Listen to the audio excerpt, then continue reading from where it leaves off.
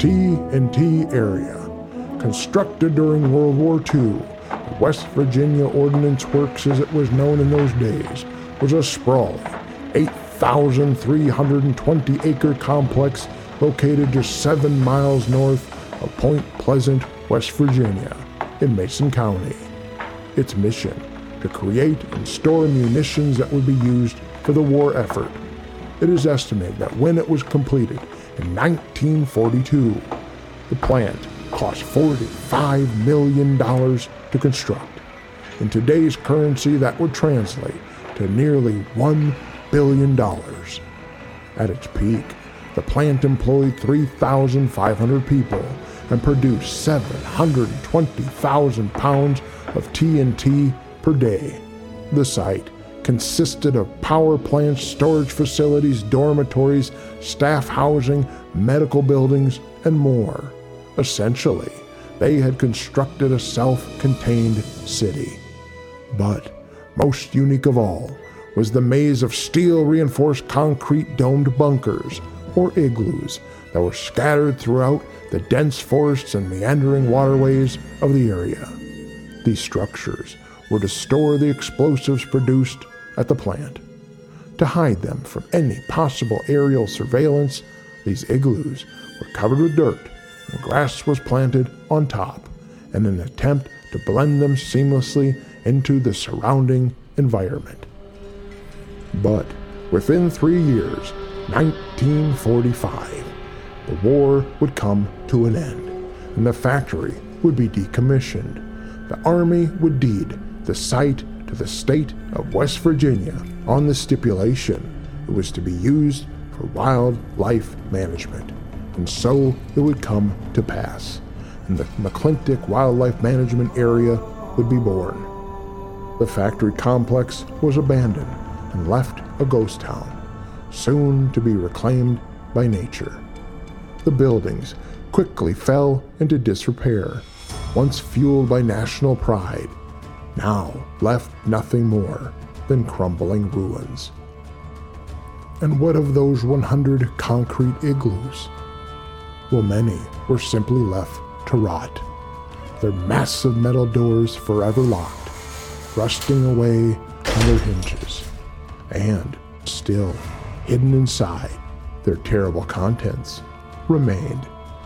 Their secret and volatile forgotten hoard, withered and decayed within, their poisons seeping into the earth.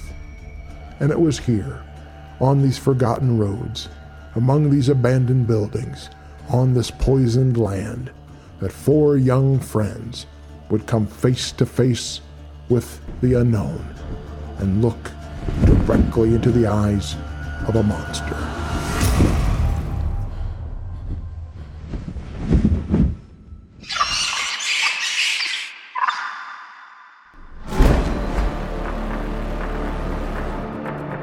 History is rife with tales of the inexplicable and the unknown. Stories so bizarre, they send the fingers of doubt creeping into the recesses of our very minds. Join us as we investigate.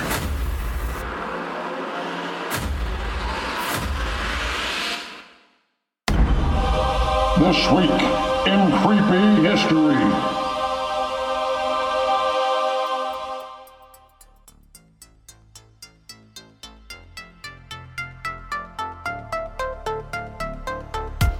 Hi, I'm Laura Cram, and welcome to Season 1, Episode 6 of the Creepy Acres podcast, this week in Creepy History. And with me, as always, is my funny co-host, Sam Squatch. No. I got to be honest there for a second. I didn't know who you were going to say. I was very excited. I was like, oh my God, who is it? And I kind of forgot. You're funny to me. You know what? Thank you. And I think you're pretty funny, too. Aw, shucks. Yeah. And you know what? Sometimes I gotta admit, I kind of like having you around. Oh, I'm grateful for you. You know what? I'm thankful for you too. For a human, you're pretty okay. For a Bigfoot, I like you. Thanks. Hey, look at us. Look at us. Look at us getting along. Getting along. We're so sweet. I'm having a very good time, and I do also want to say I am thankful for you being, the host of the show and allowing me to join you on here and speak my mind. Oh, stop. You're the star of the show. Oh, that's not true. Yes, it is. You know it. No, that is not true. I am the co-host, and How many autographs did you sign while we were out at the last festival? I don't like to sign my name because I feel like it's a way for the government to track me. So I don't do that. But what I do is when they ask me for my name, I usually sign someone else's name. So right now, there's a lot of people looking at things I signed going, when the hell did I meet Adam Scott? I was going to say, who's Adam Scott? That's what they're asking. Who the hell is Adam Scott? I don't know. When did I meet him? I thought you were going to say like Bill Clinton or something. Oh, God, no. I used to say Paul Rudd, but then he got the whole Ant-Man deal, and now everyone knows who that guy is. Oh, Paul Rudd, he's good. So, you know who else I'm thankful for? I'm going to guess whoever came up with pumpkin spice. Ugh. I do not like pumpkin spice. Huh. Okay, so are you just talking about pumpkin spice or anything pumpkin flavored? Nothing pumpkin. I think it's gross. Pumpkin pie. Nope. Pumpkin bread. Nope. Pumpkin cupcakes. I'm sorry. I'm pretty sure they revoke any sort of suburban mom card if you start talking like that, okay? So you're going to want to be careful who hears this, all right? Did I just ruin our friendship? No. Are you done with me? Are you kicking me out? You know what? I'm okay with pumpkin spice. I think it's all right. I mean, it's not going to be chocolate or vanilla. Vanilla's so plain. Yeah, but you know what? Sometimes it's pretty good. When it's like, you know what? I don't want anything complex. I want simple. Like tomato soup and a grilled cheese sandwich. It's just, you know what? I just need something to give me a hug. And sometimes vanilla's that hug, but never pumpkin spice. Pumpkin spice is a slap on the ass, and I didn't ask for that. We are talking about that tall, dark, and handsome cryptid himself. Oh, well, thank you. This is such a surprise. With red eyes. Well, I mean, I don't know how red they are. Probably a little more pink. But, it's only because, they legalized marijuana in Minnesota. It's like, at least try it, right? I mean, come on. And can fly. Oh, wait a minute. He's been seen in West Virginia. Oh. Do you know who I'm talking about? Yeah. Richard Gere's best friend. What? We don't like him? Well, hey, you know what? Wait till some night when you wake up and he's staying at the foot of your bed because he doesn't like something you tweeted about him. The guy's a prick, okay? What did you tweet? Look, I'm just going to say this. The guy was in one movie with Richard Gere 1 billion years ago. And now he acts like he's king shit. And if you're lucky, he'll flitter his ass down from Cocaine Mountain long enough to talk to you. Maybe. He's got that shiny hiney statue, though. What do you got? Besides apparently bad taste in friends. You know what you got, Sam? Chlamydia. Look, I'll be honest with you. Cryptids, we're like koala bears. We're lousy with this stuff, But honestly, that's no surprise. Because if you think about it, if you're like a 7.5 foot tall lizard man, your dating pool, probably pretty small. But do you know what you have that he doesn't have? No. This podcast. Oh, that's true. And you know what? You have a podcast. I have this podcast. And on this podcast, I can talk shit about him all goddamn day. Because he doesn't listen to it. Deep breath. All right, let's turn it over to Nathaniel Leonards and he can tell us all about your favorite cryptid.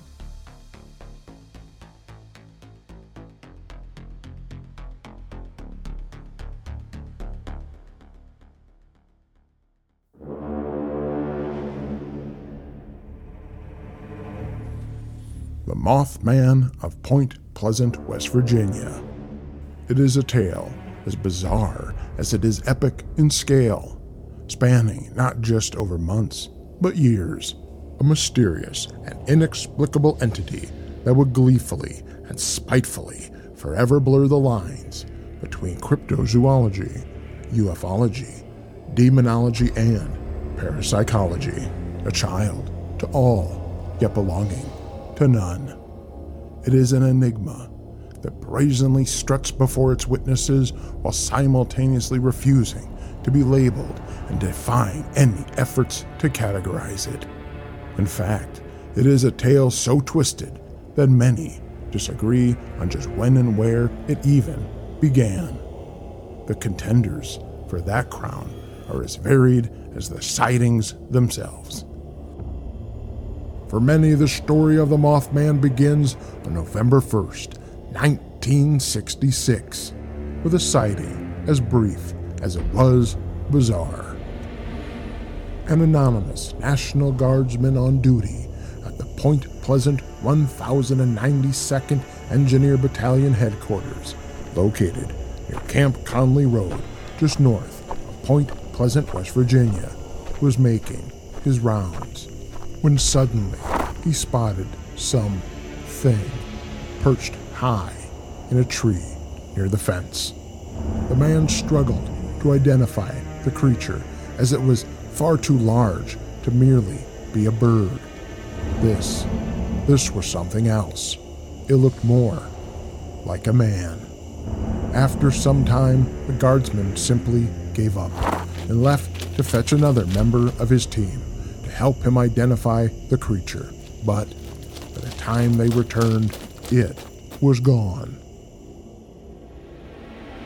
Unfortunately, this tale has only one witness and no corroboration, which is why many believe that the tale of the Mothman of Point Pleasant, West Virginia actually began 2 weeks later in the most unexpected of places, 80 miles away.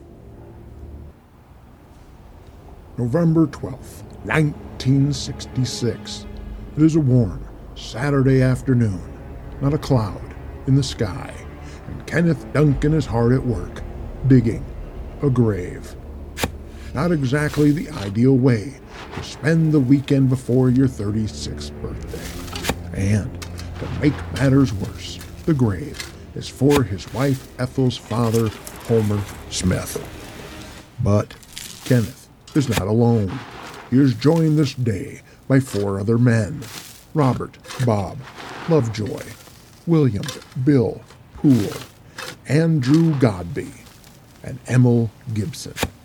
The 5 have gathered at the graveyard located on the grounds of the Reamer Hill Church, a small and simple house of worship overlooking the Elk River, just outside Clendenin, West Virginia. The men have been working for some time when Kenneth takes a break from his labor to admire the surrounding beauty and tranquility that will soon be his father-in-law's final resting place. After all, Smith's funeral services are scheduled for the very next day. As Kenneth surveys the peaceful calm about them, something suddenly catches his eye. Movement. A shape is moving through the nearby trees. He can only gaze in wide-eyed wonder at what appears to be a man, or at least something shaped like a man. Mostly.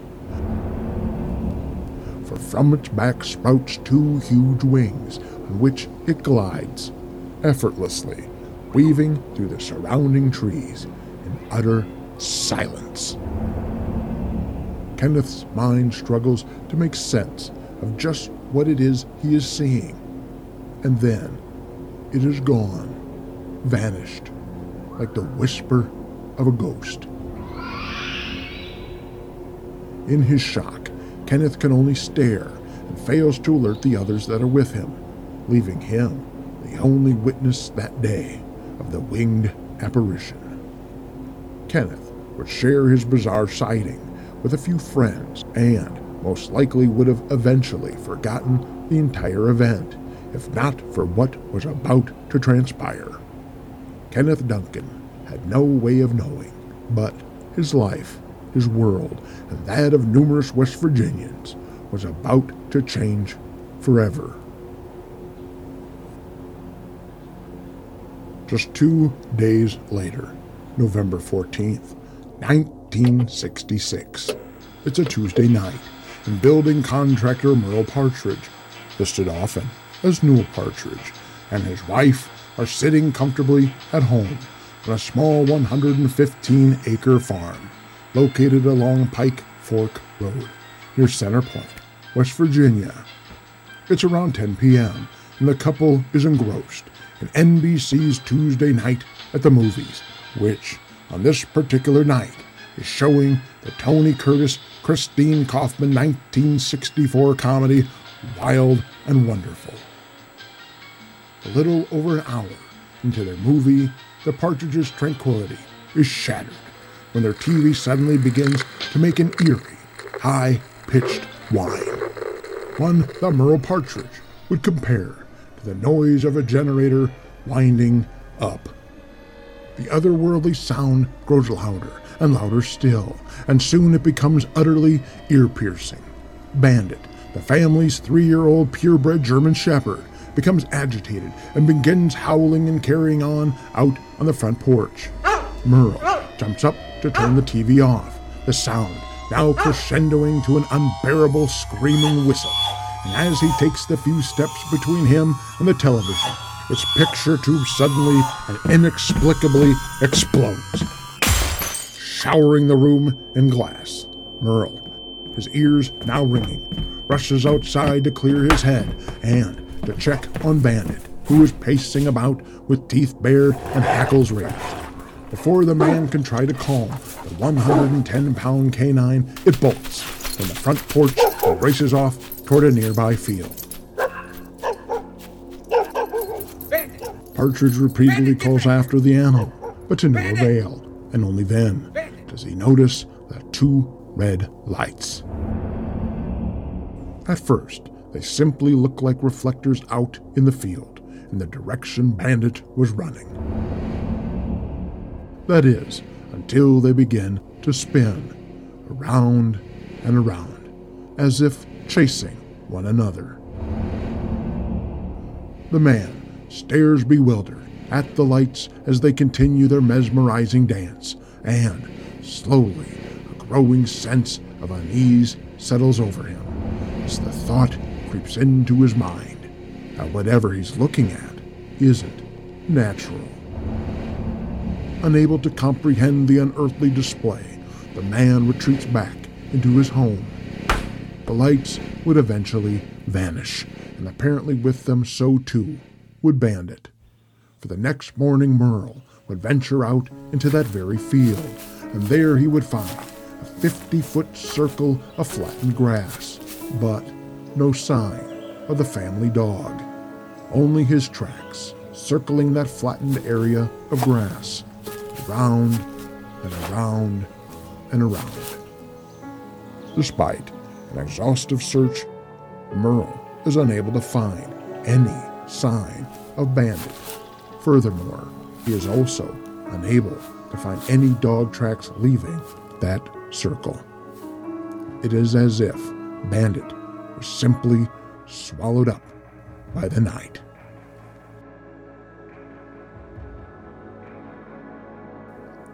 But for many, there is no question when the story of the Mothman truly began. For them, it starts with the story that would bring the winged terror of Point Pleasant, West Virginia, to international attention.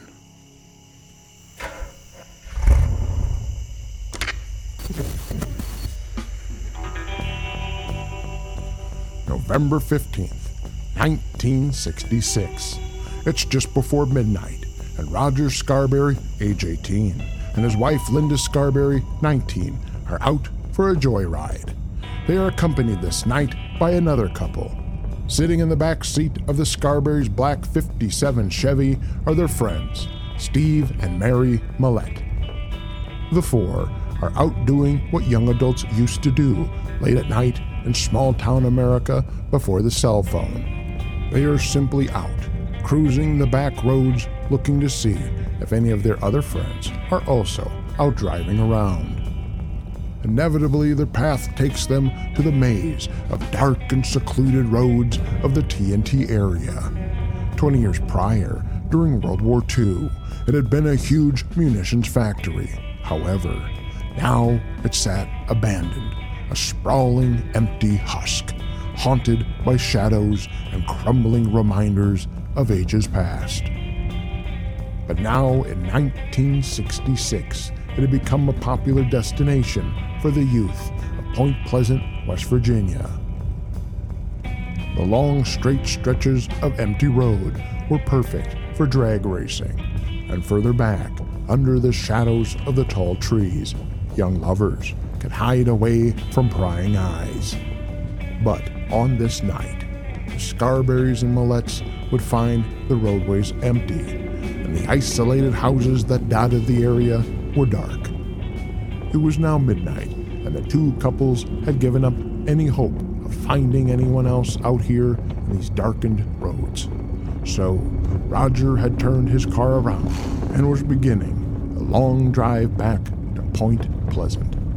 And as the Scarberry's car crested a small hill near the old power plant, the two couples were greeted by the sight of something standing in the middle of the road.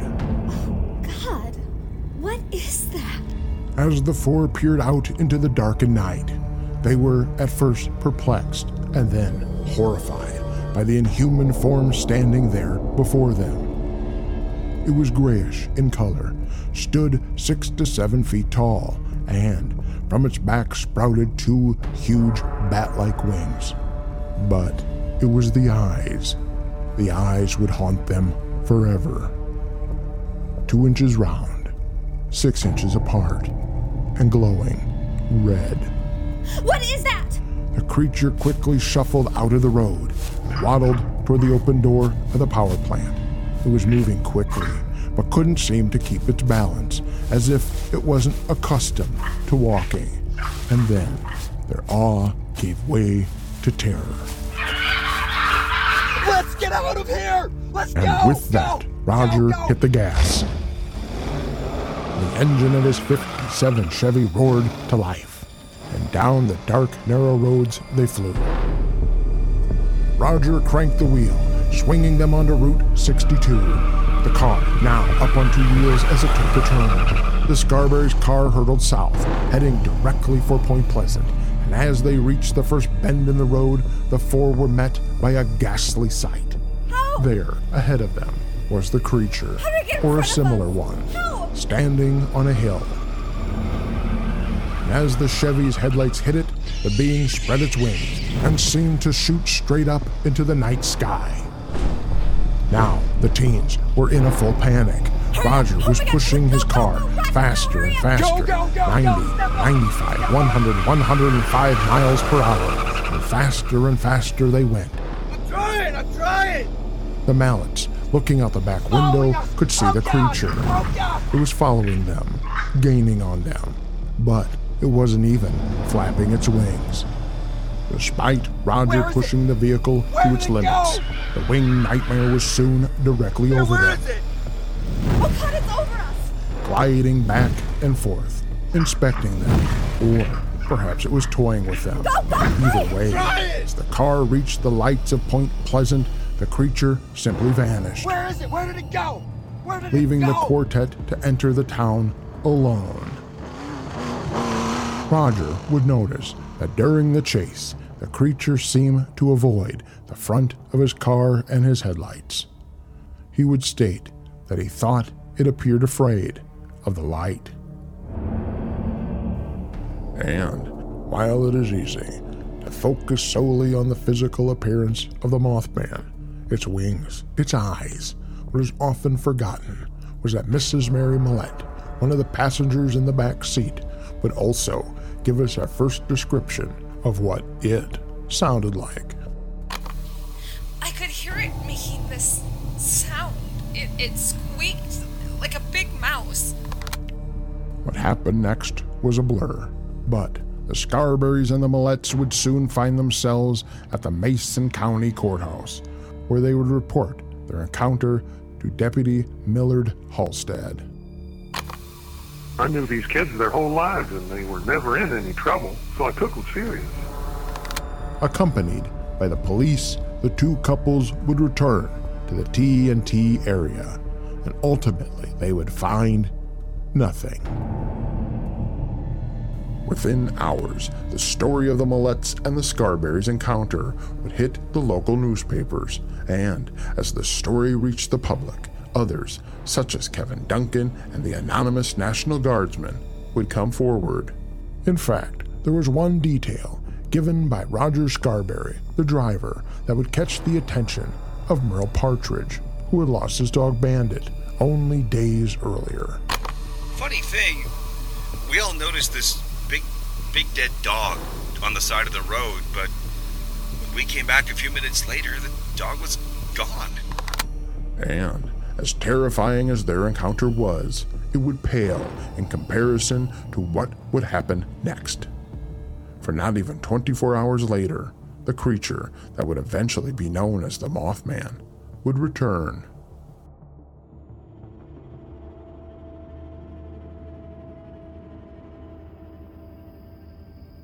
November 16th, 1966.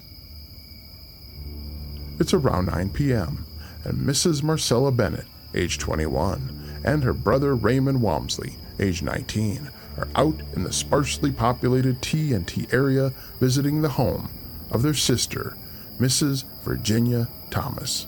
However, they soon discover that Virginia and her husband Ralph had not yet returned home from Wednesday night service at their church. So, after visiting with their nieces and nephews for a short while, Marcella and Raymond had decided to go home. However, they weren't alone. Joining them this night was Marcella's 2-year-old daughter, Tina, and Raymond's wife, Kathy. As the four leave the Thomas house, Raymond and Kathy stop on the stairs, transfixed by a light in the night sky. What is that? Marcella, meanwhile, continues to carry her daughter to the car. That light. Up there, see? Raymond begins to try to get his sister's attention, Hey! hoping she will acknowledge Hey! the brilliant beacon in the sky. You seeing that? But Marcella simply ignores her brother Hey! and continues toward her vehicle. Raymond and Kathy were still struggling to identify the strange light in the darkened sky when Marcella reached the passenger door of her car. She was carrying her daughter in her right arm and her keys in her left hand, and as she struggled to open the car door, she suddenly noticed something standing next to her. The creature had risen up from behind the car and was now standing only 3 feet away. Marcella took no notice of its feet, but instead, what caught her eye was what she thought were human legs, covered in grayish khaki. Instantly, she realized what she was staring at were feathers. Its arms were wings, and the head was sunken down between its shoulders, like a bird. But this was no bird, nor was it a man. She was staring into the face of an inhuman monster. Marcella turned around, but after only 3 or 4 steps, she heard the flapping of wings behind her and instantly crumpled to the ground, collapsing on top of her crying child. Her legs had simply frozen in fear. Now, Raymond and his wife, seeing what had just happened, had begun shouting, screaming to Marcella. Marcella fought back the fear, scrambled to her feet, grabbed her daughter Tina, and rushed back to her brother and sister-in-law who were still waiting by the steps. Her knees were badly skinned, and she was bleeding from a wound on the side of her face. The four retreated back into the house and locked the doors. Raymond promptly called the police. Then they heard it. The unmistakable creak of the wood floorboards on the porch. Raymond turned, and there it was, staring through the front window at them. It had followed them up to the house. It began to walk back and forth on the porch, occasionally looking in at the terrified residents. And then, to their everlasting horror, it started to push against the door. It was trying to get in. The house was now chaos. Marcella was in shock, bleeding from a wound on her head. Tina was crying. Their nieces and nephews were terrified. Meanwhile, Raymond and Kathy were desperately trying to figure out exactly what it was pushing against the front door, for it was neither bird nor man, but something in between. And then it happened.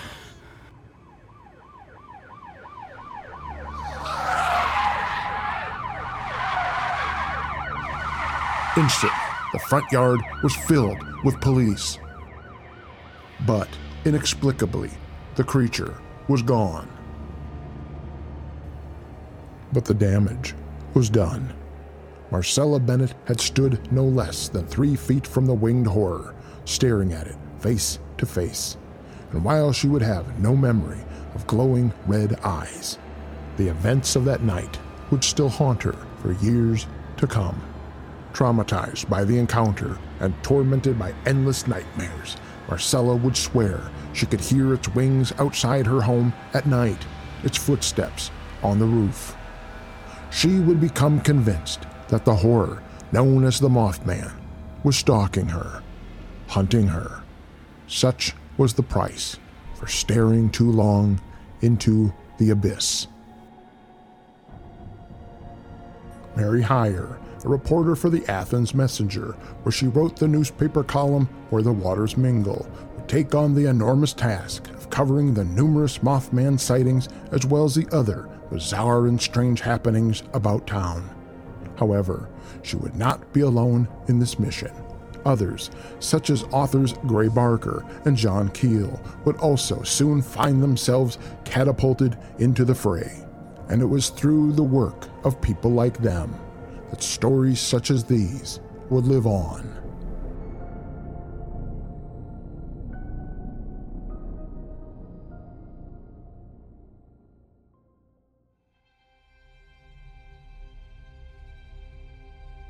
Sadly, while people may never agree on exactly when the story of the Mothman truly began, we do know when it ended for many. 4:58 p.m., December 15th, 1967. It was a Friday, and rush hour traffic in Point Pleasant was at a standstill. The traffic lights downtown had malfunctioned, and cars and trucks were backed up, bumper to bumper, across the Silver Bridge, which stretched over the Ohio River, connecting Point Pleasant, West Virginia, to Gallipolis, Ohio. Many were simply getting off work, while others were just finishing their shopping for Christmas, when suddenly there was a loud noise. The bridge gave a shudder, and then the entirety of the 2,200-foot-long Silver Bridge simply came apart, collapsing into the freezing waters of the Ohio River, waiting 30 feet below.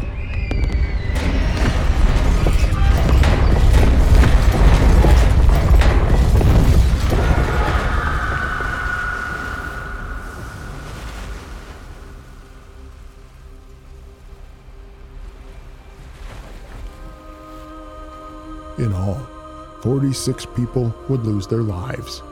Point Pleasant, West Virginia was a small town, barely 5,500 citizens, and 46 had just died in an instant.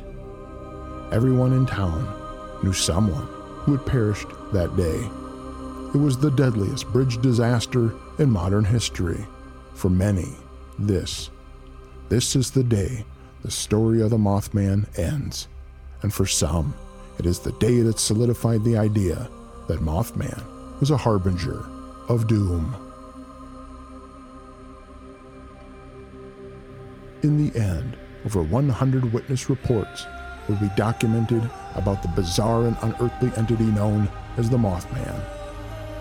It would frequent the TNT area, and it would be sighted on roofs, in trees, and in even one case, it was claimed to have appeared in a man's bedroom. And with these reports would come utterly mind-bending tales of paranoia, premonition, poltergeist activity, animal mutilations, and stranger things still. But those are tales for another day.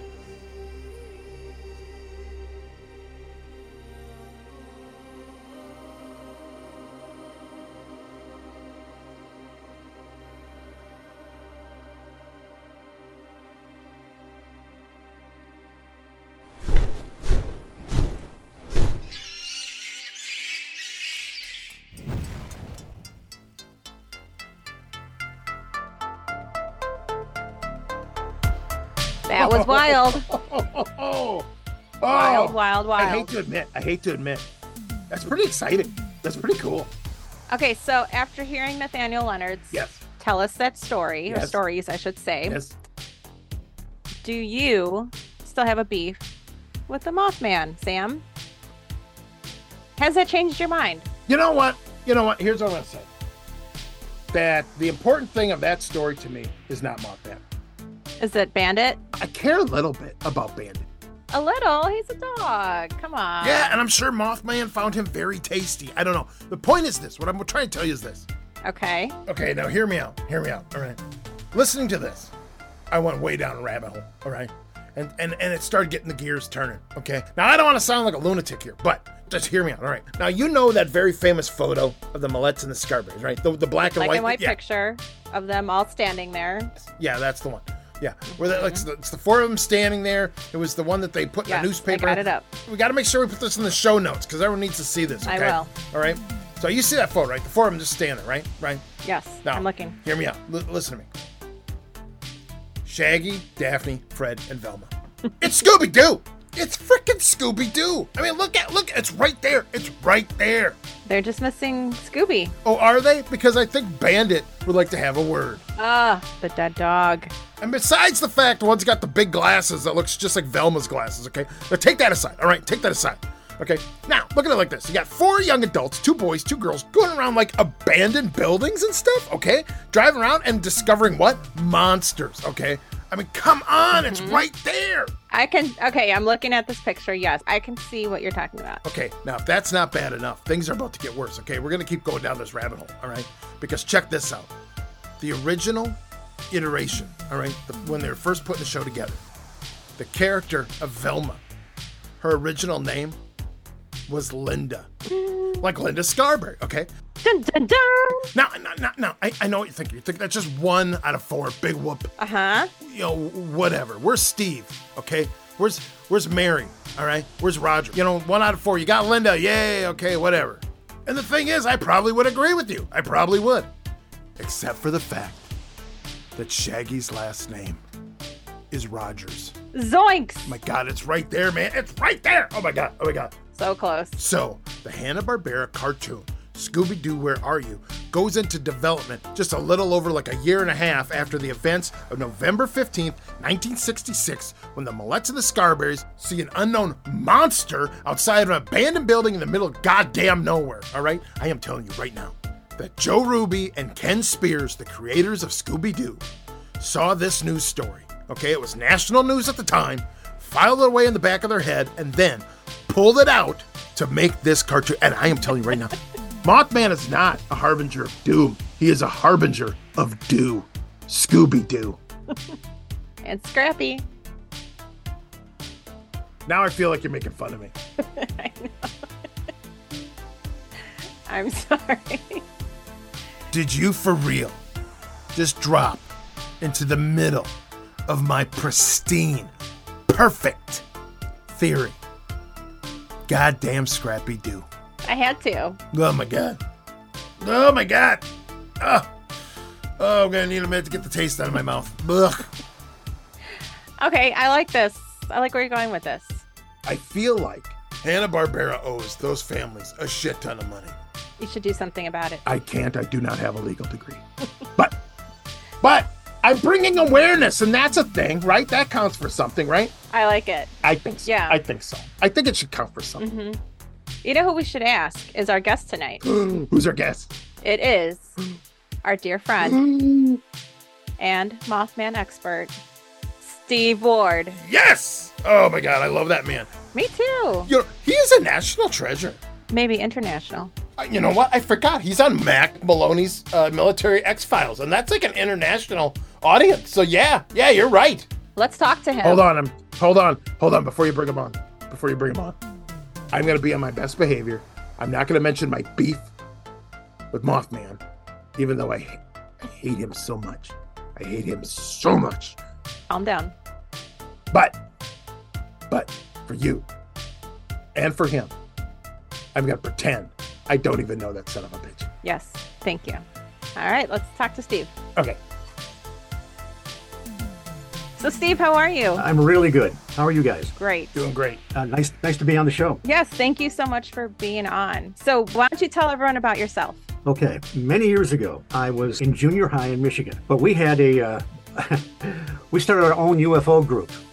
And, we weren't going to be called a flying saucer group because that was so passé, flying saucer. So it was going to be Aerial Phenomena. And originally, it was Aerial Phenomena Research and Investigation Center. Now, if you sound that out, it's not very complimentary, and we won't want to do that since this is a family show. Yeah, you have not met my family. So we switched the I and the R around, and we were in business. And two of us, Evan and Rick, published kind of a pretty decent amateur UFO publication. And we had a wave of UFO sightings in the Midwest, but also in Michigan. These are the ones where Dr. J. Allen Hynek... Steve, just a second. Just a quick question here. Now, Dr. J. Allen Hynek. Now, that's like the Project Blue Book guy, right? Now, what's his deal? Yes, he was an astronomer at Northwestern University. It was actually dispatched from Project Blue Book. This is back when he was still attached to the Air Force. Now, Hynek had begun to believe that there was something to this. He was very skeptical at first, but he was still tied to the Air Force, so he had to kind of do that dance. He was still, those apron strings were still tied there. They wanted him to kind of diffuse the situation, even though it was actually Senator then Gerald Ford that got mad at the Air Force for not doing anything about these sightings, because a lot of very credible people were seeing these metallic objects and landings and so forth around the Dexter, Ann Arbor, and Hillsdale area. I mean, pretty cool having aliens landing in your backyard, virtually, I remember the press conference where Hynek uttered the classic phrase suggesting that some of the sightings might be swamp gas.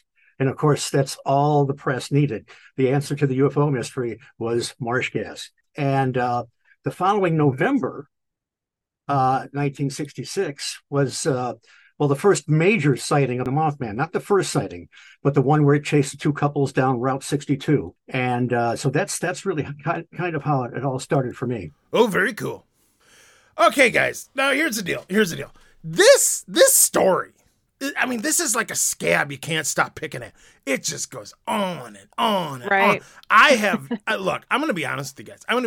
We obviously can't do everything, okay? Because there's so much. There's so much. So where do we even start with this? Okay, so let's just get right into this. Let's start off with the gravedigger. Clendening, there were some grave-diggers at the cemetery there. And they saw some kind of like a man-bird thing fly overhead. And, it was a very brief sighting. It has to be creepy as hell, digging a grave and seeing this thing, this whatever it was, apparition or... humanoid, yeah. Yeah. And that was a few days before the really big sighting. Isn't there a story about a dog missing? Was it Bandit? Yes, Merle Partridge, his dog Bandit. Now, there's a couple things wrong in the Mothman prophecies, and I suspect, I mean the book, I suspect Keel always talked about these faceless editors that were always getting things wrong. But in the book, it suggests that Partridge saw the Mothman, and Bandit went out and was running circles and then disappeared. He couldn't find him the next day. But what Partridge actually saw were spinning lights. It was suggested that was something more mechanical or whatever was going on there. In the book, it was in one of the earlier articles where John Keel talks about this, it's reported accurately. But in the book, it's changed a little bit. So I don't know what to think about that. But apparently that it all happened at the same time. But I'm not sure we can blame the disappearance of the dog on the Mothman. Okay, so then like pretty much that same day, really, is the big sighting, the one that everyone always remembers, the one where the two couples in the car. Mm-hmm. Now, is that the Scarberries and is it the Mallets? The Scarberries and the Mallets. They were out, they're two married couples. They were driving around the TNT area, which is about 9 miles north of Point Pleasant. Now, it's been nicknamed the TNT area forever because back during World War II, it was an area that was a huge complex, and you can check out the old black and white photographs. They created explosives, TNT, for the war effort. They stored them in 100 of these bunkers or concrete igloos, as they call them. And so, but by the 1960s, it was abandoned. The old North Power Plant was still standing, and the Scarberries and the Mallets were driving on the dirt road by that. And Linda saw what she thought was a man standing in the middle of the road. And she said, what's that man doing there? Well, that man suddenly spread his wings, a 10-foot wingspan. They noticed that it had red glowing eyes. It was vaguely humanoid, and it kind of shuffled off toward the Old North power plant. And they got the hell out of there. They as they zipped on, it would have been going west on Potters Creek Road, and then south on Route 62, which goes back into Point Pleasant. There was a billboard sign right there, and they saw it standing there. Now, they don't know if it was the same one, or that they just flew over there very quickly, or if it was another one, But this thing chased them into town, flying right over their car. They went to the police station, and they were separated, and they all wrote out their stories, which all matched. And that particular sighting went all over the world. It hit the wire services all over the world. So when I was in junior high and high school, in junior high school, I was reading this in the newspaper. I mean, it hit the military newspaper as well, Stars and Stripes. And this is even before Mothman had a proper name. We don't know who dubbed this thing Mothman. Some very creative copy editor. The Batman TV show was very popular at the time, so I'm sure it was just a play on Batman. But whatever this was, really didn't have much to do with a moth. Okay, now hold on. So now this part of the story, when the Mallets and the Scarberries are heading into town. Now, is there any truth to the story where they say that they saw a big dead dog on the side of the road, and that Partridge read that in the paper and thought it was his dog? Yes, there was a bandit. Yeah, well, we don't know. I mean, that Partridge was quite a distance away. I don't know that we can conclude that the dead dog they saw was Bandit, but who knows? There was another. If you go across the river to Gallipolis and you go a little bit north, there's a road called George's Creek Road. There was kind of a saucer nest, a landing or something, and it actually crushed part of it. So there were several dogs that were harmed during that period. So hold on just a second. It crushed a what? A dog. They found a dead dog. Oh my God. Ew. And this thing, you've heard of saucer nests and that sort of thing. Nobody actually saw anything land there, but there was this circular depressed area, like a crop circle. That's horrifying. Good Lord. And apparently there were animal mutilations in the area too. I mean, you had strange lights going overhead all the time. You had the visits from the Men in Black. You had missing time. It was a 3-ring circus of the paranormal. But with a dead dog.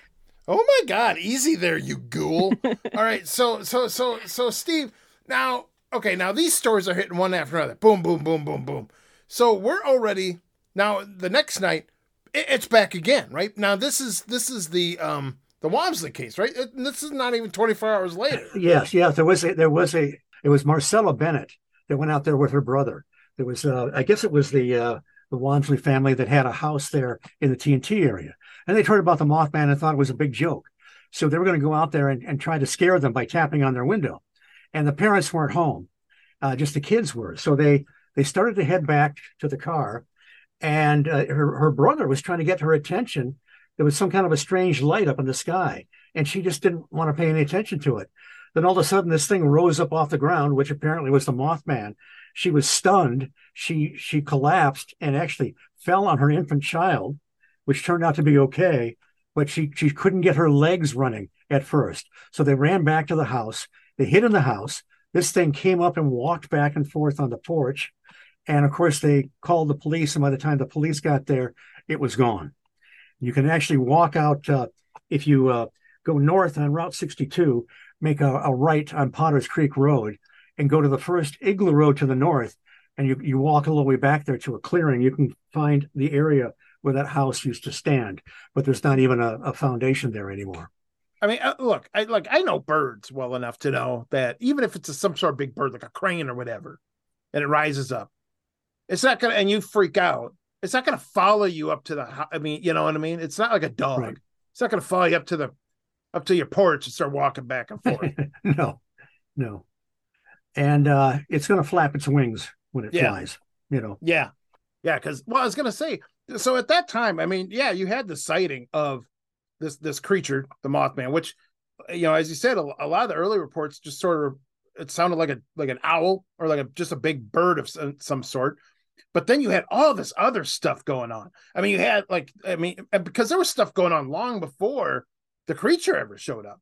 I mean, wasn't there like UFO sighting? I mean, that was just like an endless buffet of craziness. Yes, and I wish I could have been there at that time to see, at least witness some of the stuff. If you go back around World War One, there is a book by James Gay Jones called Haunted Valley, I think, and he talks about sightings of some kind of like a Birdman around World War One, kind of a little bit further north, maybe along the Elk River area, and but not terribly far from Point Pleasant.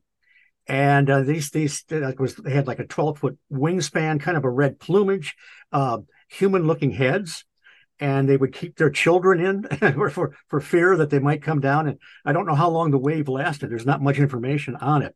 But yeah, there were other sightings, you could call it the Mothman, prior to the November of 1966. Another interesting thing, which is probably pure coincidence, of course, a lot of the Mothman stuff culminated with the collapse of the Silver Bridge in the area. But in 1904, of course, this is before this earlier wave of sightings, the Elk River Bridge collapsed. And the only interesting thing about it is both the Elk River Bridge and the Silver Bridge occurred on December 15th. Oh my God. Pure coincidence, I imagine. Is it though? I mean, is it coincidence? Feels a little suspect. I don't know. I don't know. I don't know. But very strange nonetheless. So there's so many rabbit holes you can go down here. And you come right back to the beginning where I just don't know what the hell's going on. But I think we have made some progress because, back in the olden days, things were completely separate. We had people coming from other planets. We had Bigfoot and different kinds of cryptids. But boy, when you look at Stan Gordon's research into Pennsylvania, 73, 74, in Silent Invasion, and a wave of bizarre Bigfoot reports along with strange lights in the sky, it tends to, it just really kind of gums up the works. They were some cases where Bigfoot was shot point blank, would disappear in a flash of light. Mm-hmm. If you go back to 1897, that's when these sightings of these majestic airships would show up. And there was a wave of them, or at least one of them was making kind of a circuit around Ohio between mid-April and mid-May, and was even lapsed over into Sistersville, West Virginia. Well, at that same time period, on the ground, people were seeing these large black panthers, like around Chillicothe, and they were attacking dogs and so forth. Never trapped, never shot. And also at the same time, in Adams County, home of the Serpent Mound, people were seeing something they were calling a wild man, which we know is just another name for a Bigfoot. Mm-hmm. So in two cases, you have what appears to be some kind of technology in advance of us. But on the ground, you get these cryptid reports. And you can say the same thing about Lee Hampel's farm right near Elkhorn, Wisconsin. He has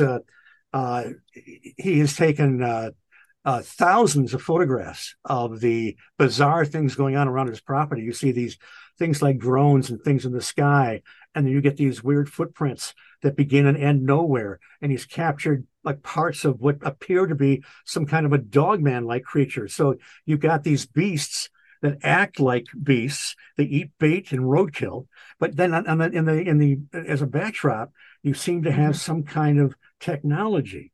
And this is something that seems to show up over and over again. Lee's evidence of his farm is incredible. I was lucky enough to stay there on the farm. I got to look through his photo albums. I was looking at the cast that he had made. I mean, I can't even explain it. And I'm very skeptical, but there's something weird going on there. It's strange. Well, you see the footprints, 5-toed footprints start nowhere in the snow, split as if two creatures have split apart, and then they disappear. And then just stop. Yeah, they just stop. And then he had, there's been several roadkill deer that he's pulled onto his property, and maybe a dozen cases, and he has the camera trained on it. And then a mist shows up at some point. You can see the timestamp. Yeah, white mist. And then the carcass is gone. It's gone. No drag marks, no footprints. It's insane.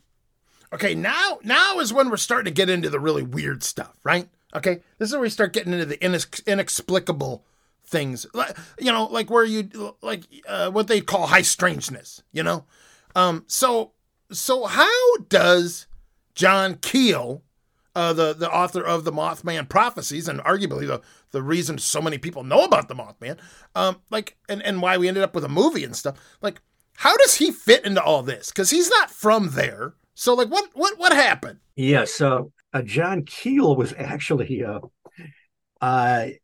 somewhere in West Virginia. He was trying to track down an old story about Thomas the cat. Thomas the cat apparently had wings, and this boy would let people see him for 10 cents, but bring him out in his shoebox and then open it up. And it was kind of a big fiasco because the one woman said Thomas was her cat and Thomas was a girl. And apparently the wings or whatever it was fell off, and there were these two little bumps on the cat. So anyway, he's trying to track this down. He's talking to Gray Barker, who is the published had Sussarian Publications. He's the first guy to investigate the Flatwood monster sighting and so forth. Well, Barker's telling him about this Mothman story, and he said, "No, there's really something to it." So Keel went. He met. He went to the police department to introduce himself, and then he went to the Dewey's house, and they called several other witnesses. So that it was early December, I believe. He was able to talk to several of the primary witnesses that had started seeing this thing and getting detailed reports. He came down from. He was based in New York, a journalist, and he came down 5 times during that year, November 66 to December 67, and talked to a little over 100 people. And the interesting thing is that the general descriptions were about the same, although some people just saw what looked like a large bird. But the behavior of this thing was odd. It didn't always flap its wings. It did seem to leave some kind of footprints at the Old North Power Plant that Keel found. A lot of people that saw it, they would go home afterwards and they would have an outbreak of poltergeist phenomenon, which is something that happens in sometimes UFO sightings. There was a couple people that went into a trance. There was a banker, heard something. He came out on his front porch. He saw this thing standing there. And he went to a trance for somewhere between 10 and 20 minutes. He came out of it, and the thing flew away. A lady. Was this all in Point Pleasant or just all around the area? These were sightings in Point Pleasant, but It was also seen throughout the Ohio Valley and Pennsylvania and so forth. Okay. And then Linda Sigmund, who has recently published a book, I think it's called In the Pale Moonlight. She was 16 when she saw this thing, this apparition or creature. And it was April of 1967. And she was out with her boyfriend about 12 miles north of Point Pleasant. And they saw this thing in conjunction with a couple of strange lights, like giant orbs floating around. And she also had missing time. Oh. So it's very interesting that these creatures, and if you guys remember the Van Meter visitor, that other winged creature that didn't really look like the Mothman, there was a guy that kind of went into a trance and lost time when he saw this thing as well. So there's some interesting patterns that could be there. What else? There was a lady named Connie Carpenter, and she was very early on. She saw this thing when she went by the Mason County Golf Course, and it took off straight like a helicopter, didn't flap its wings, flew over her car. She said its face was science fiction-like. She couldn't quite describe it. The next day, she was suffering conjunctivitis, eye burn, which is often associated with, people that have close sightings of UFOs and so forth. So John Keel, he began to not care that much about what the, in quotes, spaceship looked like. how many doors it had or windows or what the shape was. He wasn't all that concerned about what the creature looked like. He wanted to understand the cosmic mechanism behind these things, because he thought these things may be paraphysical. They might be temporal. And he used the great word transmogrification of energy, and which, and it's always difficult to condense Keel in a few paragraphs in his ideas. Right. But it's just very, that's when people ask me, what was the Mothman? I was on Morgan Knutson's show, Supernatural Circumstances. I love Morgan. With the infamous Chad Lewis. Right. Yeah, the photobomb guy. Yeah, the photobomb guy. And she asked me, well, what was the Mothman? And I usually, my stock answer usually is, I'll go through the litany of all the different ways. It even manifested in a bedroom one time, like an apparition, and then disappeared. So I would go through all that. But this time I said, out of my mouth came, Mothman was an elemental. And John Keel used the term ultra-terrestrial. He borrowed it from Ivan Sanderson. Ivan Sanderson, his friend and colleague, the great British naturalist, transplanted to New Jersey, probably best known for the abominable snowman legend come to life, but he wrote other great books on UFOs and the unexplained. So ultra-terrestrial was just sort of a means of suggesting that whatever is going on, he thought was a natural condition of the planet. You didn't have to go off-world to explain some of these things. Perhaps extra-dimensional, but he would use the term ultra-terrestrial and elemental interchangeably a lot. So the more I think about it, it's almost like, and I'm not sure I can give a great definition of what an elemental is, but this whatever it was, sometimes it acted like it perhaps was physical. Other times it acted like it was an apparition or temporal or paraphysical. Although, it's very interesting. If you go back to Sir Arthur Conan Doyle, who we all know wrote the Sherlock Holmes stories. Well, he was a paranormal investigator in his day. He wrote a book called The Coming of the Fairies, and he firmly believed that these things were real creatures. But it's very interesting. He said something very Keel-like. He said, the appearance of the fairies are largely dependent on the person viewing them. And that's kind of where Keel was coming from, that we may co-create some of these things. Now, it's very likely, very possible that some of these, there's more than one answer for these things. We may very well being visited by aliens from other planets. So it may explain some of this. But some of it is almost like, are you guys familiar with the Forbidden Planet? The great 1950s science fiction movie. Oh, yeah. Mm-hmm. Oh, yeah. Yep.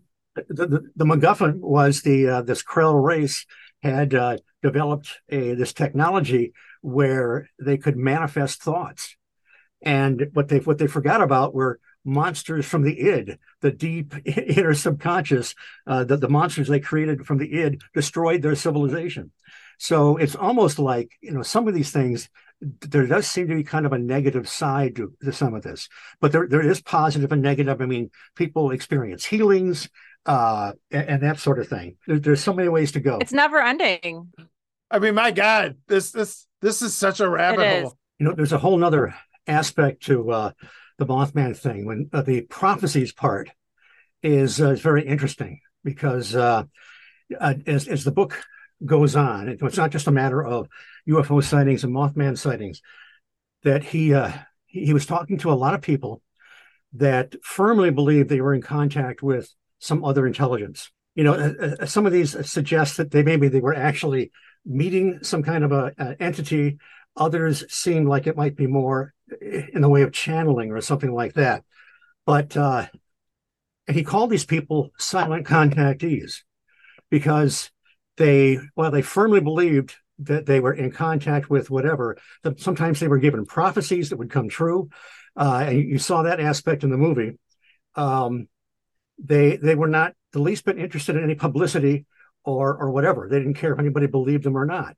Quite a few of these people were having, getting these predictions, and they would often come true.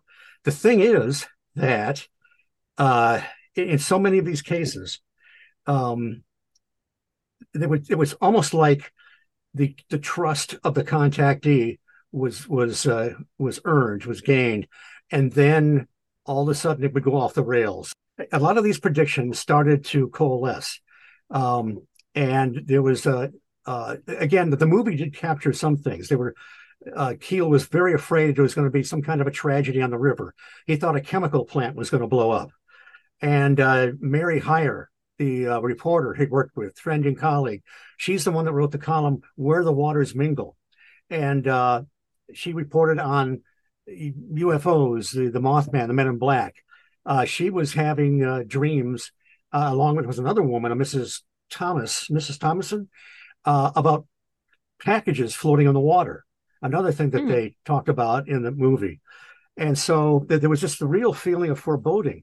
And as time went on, several of these contactees were telling John Keel, and Keel was becoming, by his own admission, extremely paranoid, because a lot of these predictions would come true. They were saying that there was going to be this big event, this EM effect, whatever that was, and then it was going to be on December 15th. And it was going to happen the moment that President Johnson lit the Christmas tree on the White House lawn.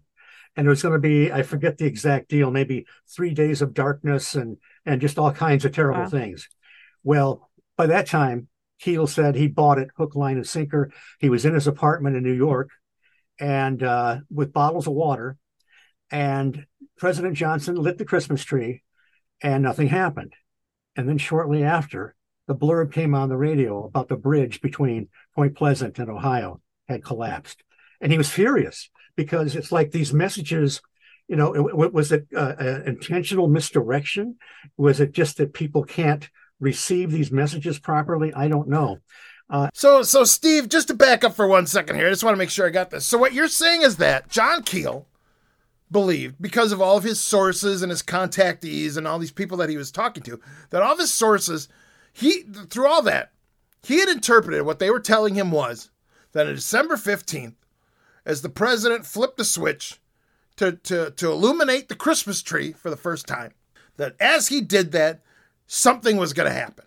Okay? Some massive power outage of some sort. Now, was that going to be like the entire country, or was it going to be just the East Coast? Because now, I mean, honest to God, over the years, I have heard it both ways at this point. Well, it was going to be, I forget, it was going to be a power failure, and I think maybe across the nation or whatever. I don't remember the exact details.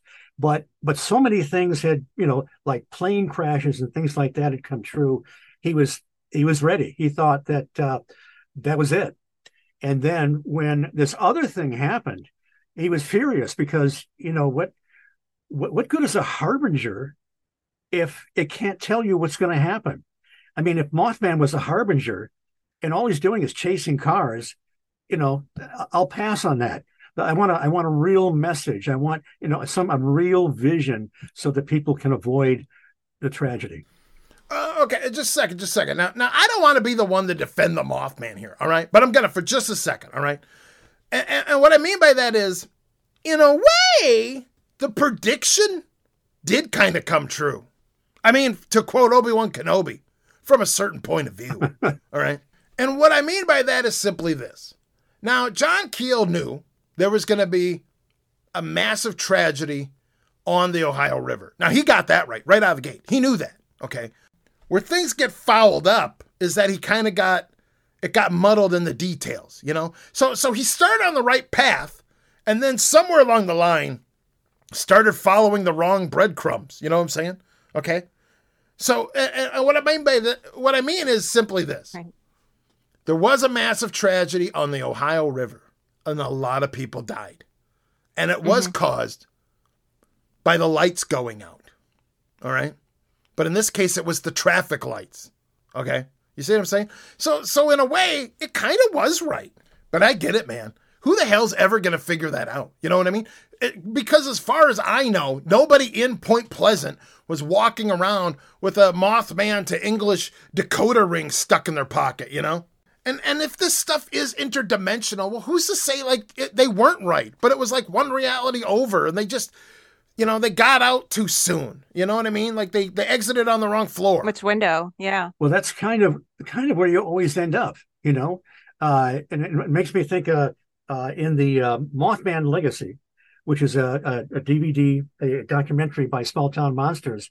Richard Hatem, he's saying that, boy, when he first got into this, he was going to solve the mystery, man. He was just going to tear it up and find out what was going on. And then, like so many of us, he kind of hit the brick wall. And, it's like Jacques Vallée. Jacques Vallée was originally an ET guy, wrote 2 great books, Challenge to Science and Anatomy of a Phenomenon. And then when he wrote Passport to Magonia, he starts out by saying, this is not a scientific book. And you can just kind of see the guy going like this, like, what the heck's going on? Keel also thought this was strictly ET in the beginning.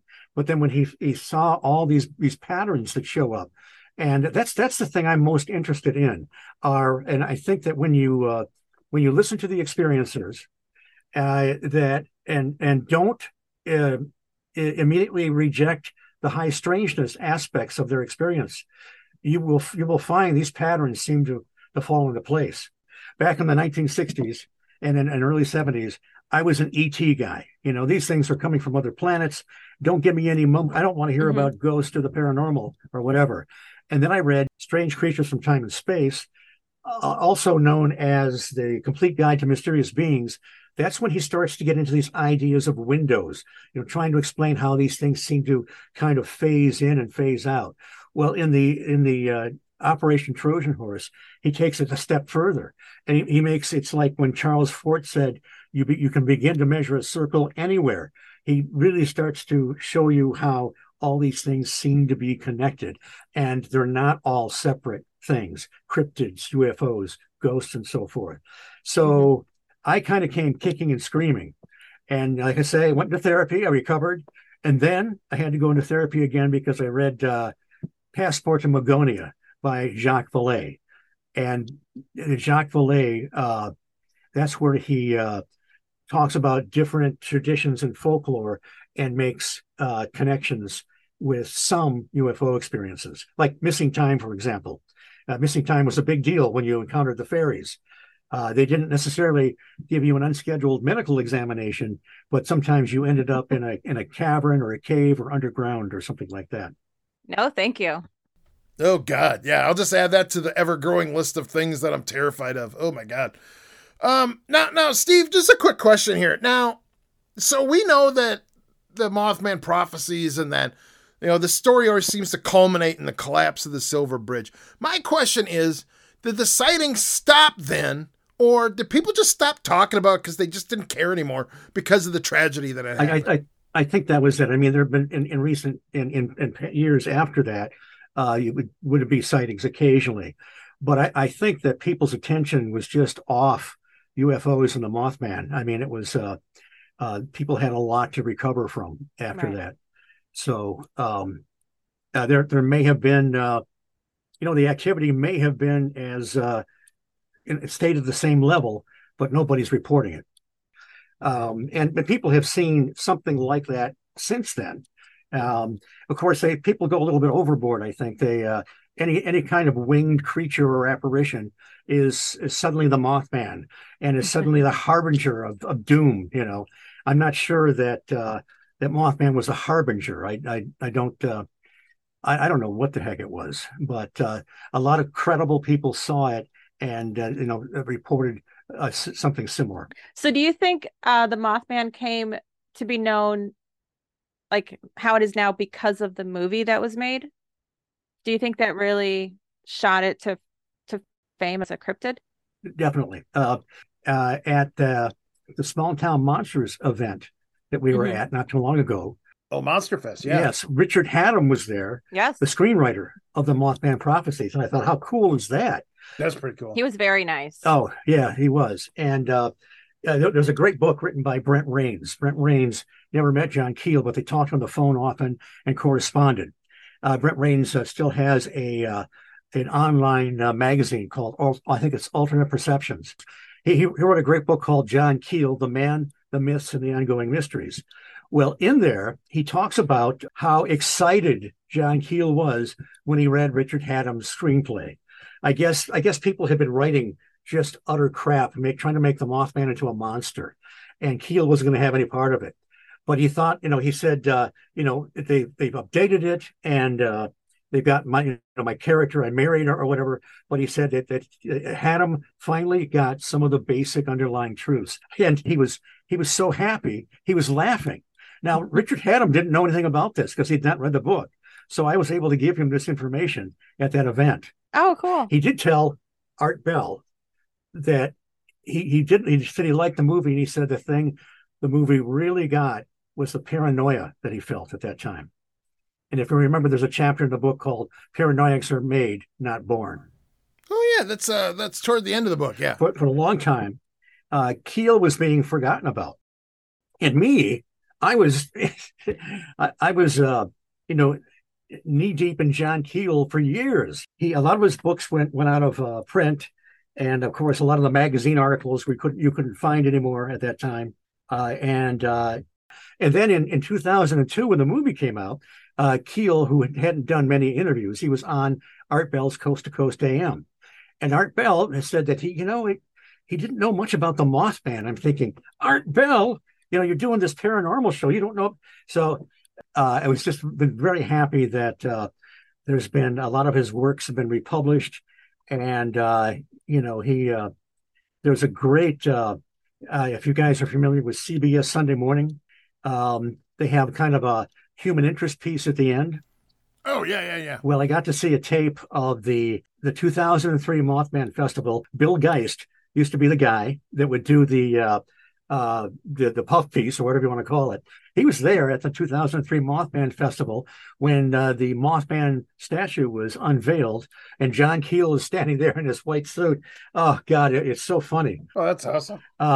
He was doing some serious interviewing and not belittling the people, and you see him. He's out there in the TNT area in the dark with a flashlight and a map. Now there's a dog kennel back around there somewhere. So you hear the dogs barking in the background, and he says, "What are those dogs barking at?" So it was really quite funny, the way that they pulled it off. And again, you get to see the unveiling of the Mothman statue. Tell us about that famous statue and that shiny hiney. Well, it's a very stylized representation of the Mothman, I would say. Although Bob Roach did interview a lot of people about what they saw. And it's made out of stainless steel. It's pretty incredible. He's done other statues of historical figures that you can see on the other side of the flood wall. And by the way, I live on the right side of the flood wall, just in case. But what I do is when I'm there on Saturdays, and I will greet people, and we get into great conversations about this stuff if they're interested. And I will go out to the statue often so that the people can get their whole family in the picture. Mm-hmm. They don't have to send the kid out they don't like to take the picture, So that's nice of you. It's You're a saint. I'm doing the Lord's work, I think. But then I'm really doing the Lord's work when I ask them if they know the secret of the Mothman, and I'll take them around to the back. And I don't know what possessed Bob Roach to do this, and I can't imagine anybody getting close enough to this thing to give that kind of description, but you will gaze upon what they call the shiny hiney. And people do all kinds of strange things back there. They will slide their charge card through there. I tell them, you better check your bill when you get home. They'll put quarters back there. They slap it, and they do things I cannot say out loud or I'd be arrested. You'd have to edit it out. And then when they do whatever they're going to do, slap it or whatever, I'll point up to there's on the second level, there's a mannequin dressed like a man in black, which really freaks out a lot of people when they see it at first. But right next to that window is our 24/7 moth cam. So I explained to them afterwards that, everyone all over the world on the internet just saw you slap Mothman's caboose. So, so you set them up. Yes. And tell us about the museum. And you work there part-time, right? Just on Saturdays. I'll be there tomorrow. Jeff says he's having a group of about 30 students coming in. So, that'll be fun. Hopefully they're well behaved and respect their elders, damn it. But it's Jeff started it in about 2006. It was in a smaller building across the street. He keeps expanding it. It has it has all kinds of articles about the Mothman, the Men in Black, the bridge. It has a lot of displays. It has things explaining, who the Men in Black were. It has a glass case with John Keel's white suit in it, which is very cool. And it has 5 documentaries are running simultaneously. He has one really nice viewing room, and the others are just placed in different parts of the museum. And if you go all the way into the back, the Mothman Legacy is playing there. And if you wait long enough, you may see my handsome countenance in there a few times. And I always like it's always fun to walk back there once in a while when I'm speaking on there, and I'll get somebody's attention and I'll say, "Look at that guy! He's strikingly handsome, but so full of himself." And they do a double take, and we have some fun. So, do you give out autographs for free? You know what? Or do you charge? I spoke at this last festival about kind of a refresher on the Mothman and John Keel, and a young man came up afterwards and wanted me to sign his Mothman Prophecies book. Aw. You made it. I guess. I used my real name that time. All right. Well, why don't you tell us where people can find you? Well, you can go to Facebook, type in Steve Ward. I think if you also include Point Pleasant, you can probably find me. I'm not classy enough to have a website. I wouldn't know how to run it anyway. And I do a show called The High Strangeness Factor on the Paranormal UK radio network, along with Andy Mercer, and occasional guest co-hosts like Brandy, that we know from Van Meter. Mm-hmm. I love her. And yeah, she's really good. And there's about 3 or 4 years of shows back there. It was a hiatus for a while, but and we're going to be talking to Heather Moser coming up this week, another great person. Yeah. Oh, nice. So and then also a correspondent. I don't know why I'm called a correspondent, but on Mac Maloney's Military X-Files. And that is also on the same network and many other platforms. And it's, as Sam can tell you, it's a great show. Oh yeah, that was a lot of fun. That was a good show.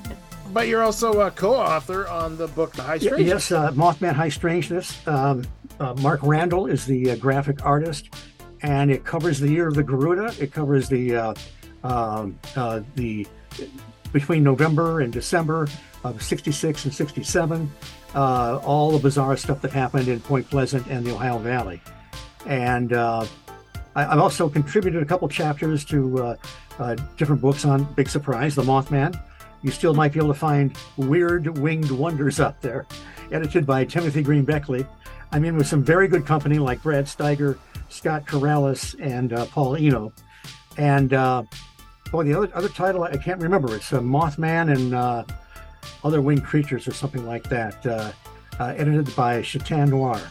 And so, and allegedly, I'm writing my own book. A few chapters are partially done. Yeah. It's I tell people it will be out by the end of the decade, and I already have to also change one thing because I found out one of the cases I cited was a hoax. One of those have been repeated forever, but turns out was a hoax. So. Okay. Well, Steve, thank you so much for taking the time to be on the show. This has been a lot of fun, man. Thank you so much. Well, thank you for having me. Good night. That's Steve Ward. That guy, my God. So knowledgeable. Like, I am shocked. I'm shocked that a man so wonderful as Steve Ward did devote his life to a creature as terrible as the Mothman. I feel bad for him. Hey, put your beef aside with the Mothman. I will not. Yes. I will not. Do it. Look, I did while Steve was on here. He is not on here right now. And I'll tell you right now, the Mothman is a dink. Okay. But I understand people like him. I understand they haven't met him. Okay. That's what I'm saying. I don't think he's as bad as you are making him sound. Have you met him? Have you met the Mothman? I have not met him. Exactly. But everyone loves him. Yeah, and people loved O.J. Simpson too. You know, I'm just saying. We celebrate him. We have Mothman ice cream and Mothman pizza. Yeah, and people also celebrated the McRib. My point is, people make mistakes, Laura. People make mistakes. Are you saying I made a mistake? In what? That you got the McRib or that you like Mothman? Because they're both equally heinous crimes against nature. I'm not admitting it. I'm asking you your opinion. Hey, I used to think the world of him too, and then I met him, and I realized he is a colossal prick. So there you go. You are entitled to your opinion. Yeah. I respect that. Thank you. And I also respect your opinion, even though it is wrong, because he is a colossal dink. Well, I think we should agree to disagree. I feel like that, in a way, is me admitting I lost, and I can't do that because he is a prick, a winged, red-eyed dingus. I appreciate that, Sam. Thank you. So you're allowed to make mistakes, Laura, like liking the Mothman, because he is a dink, an entitled dink. Calm down. All right. Deep breath. Dink. One more time. Deep breath. Ding dong. Big old dink. Big old dink. Okay, there, I'm done. All right, now I'm done. It's out. I got it out of my system. All right. Jeez. Can we just... Okay. Let's just go. You're making me uncomfortable. All right. With all the talks of dinks. Is all the dink talk making you uncomfortable?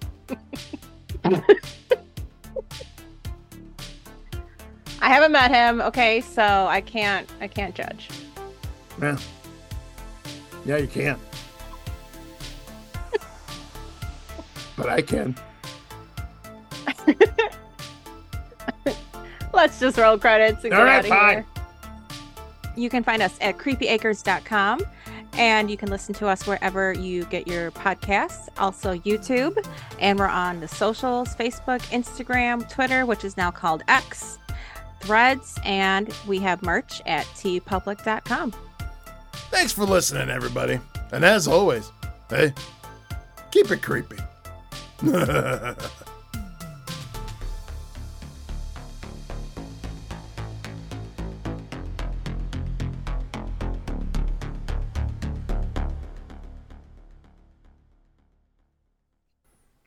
Dink.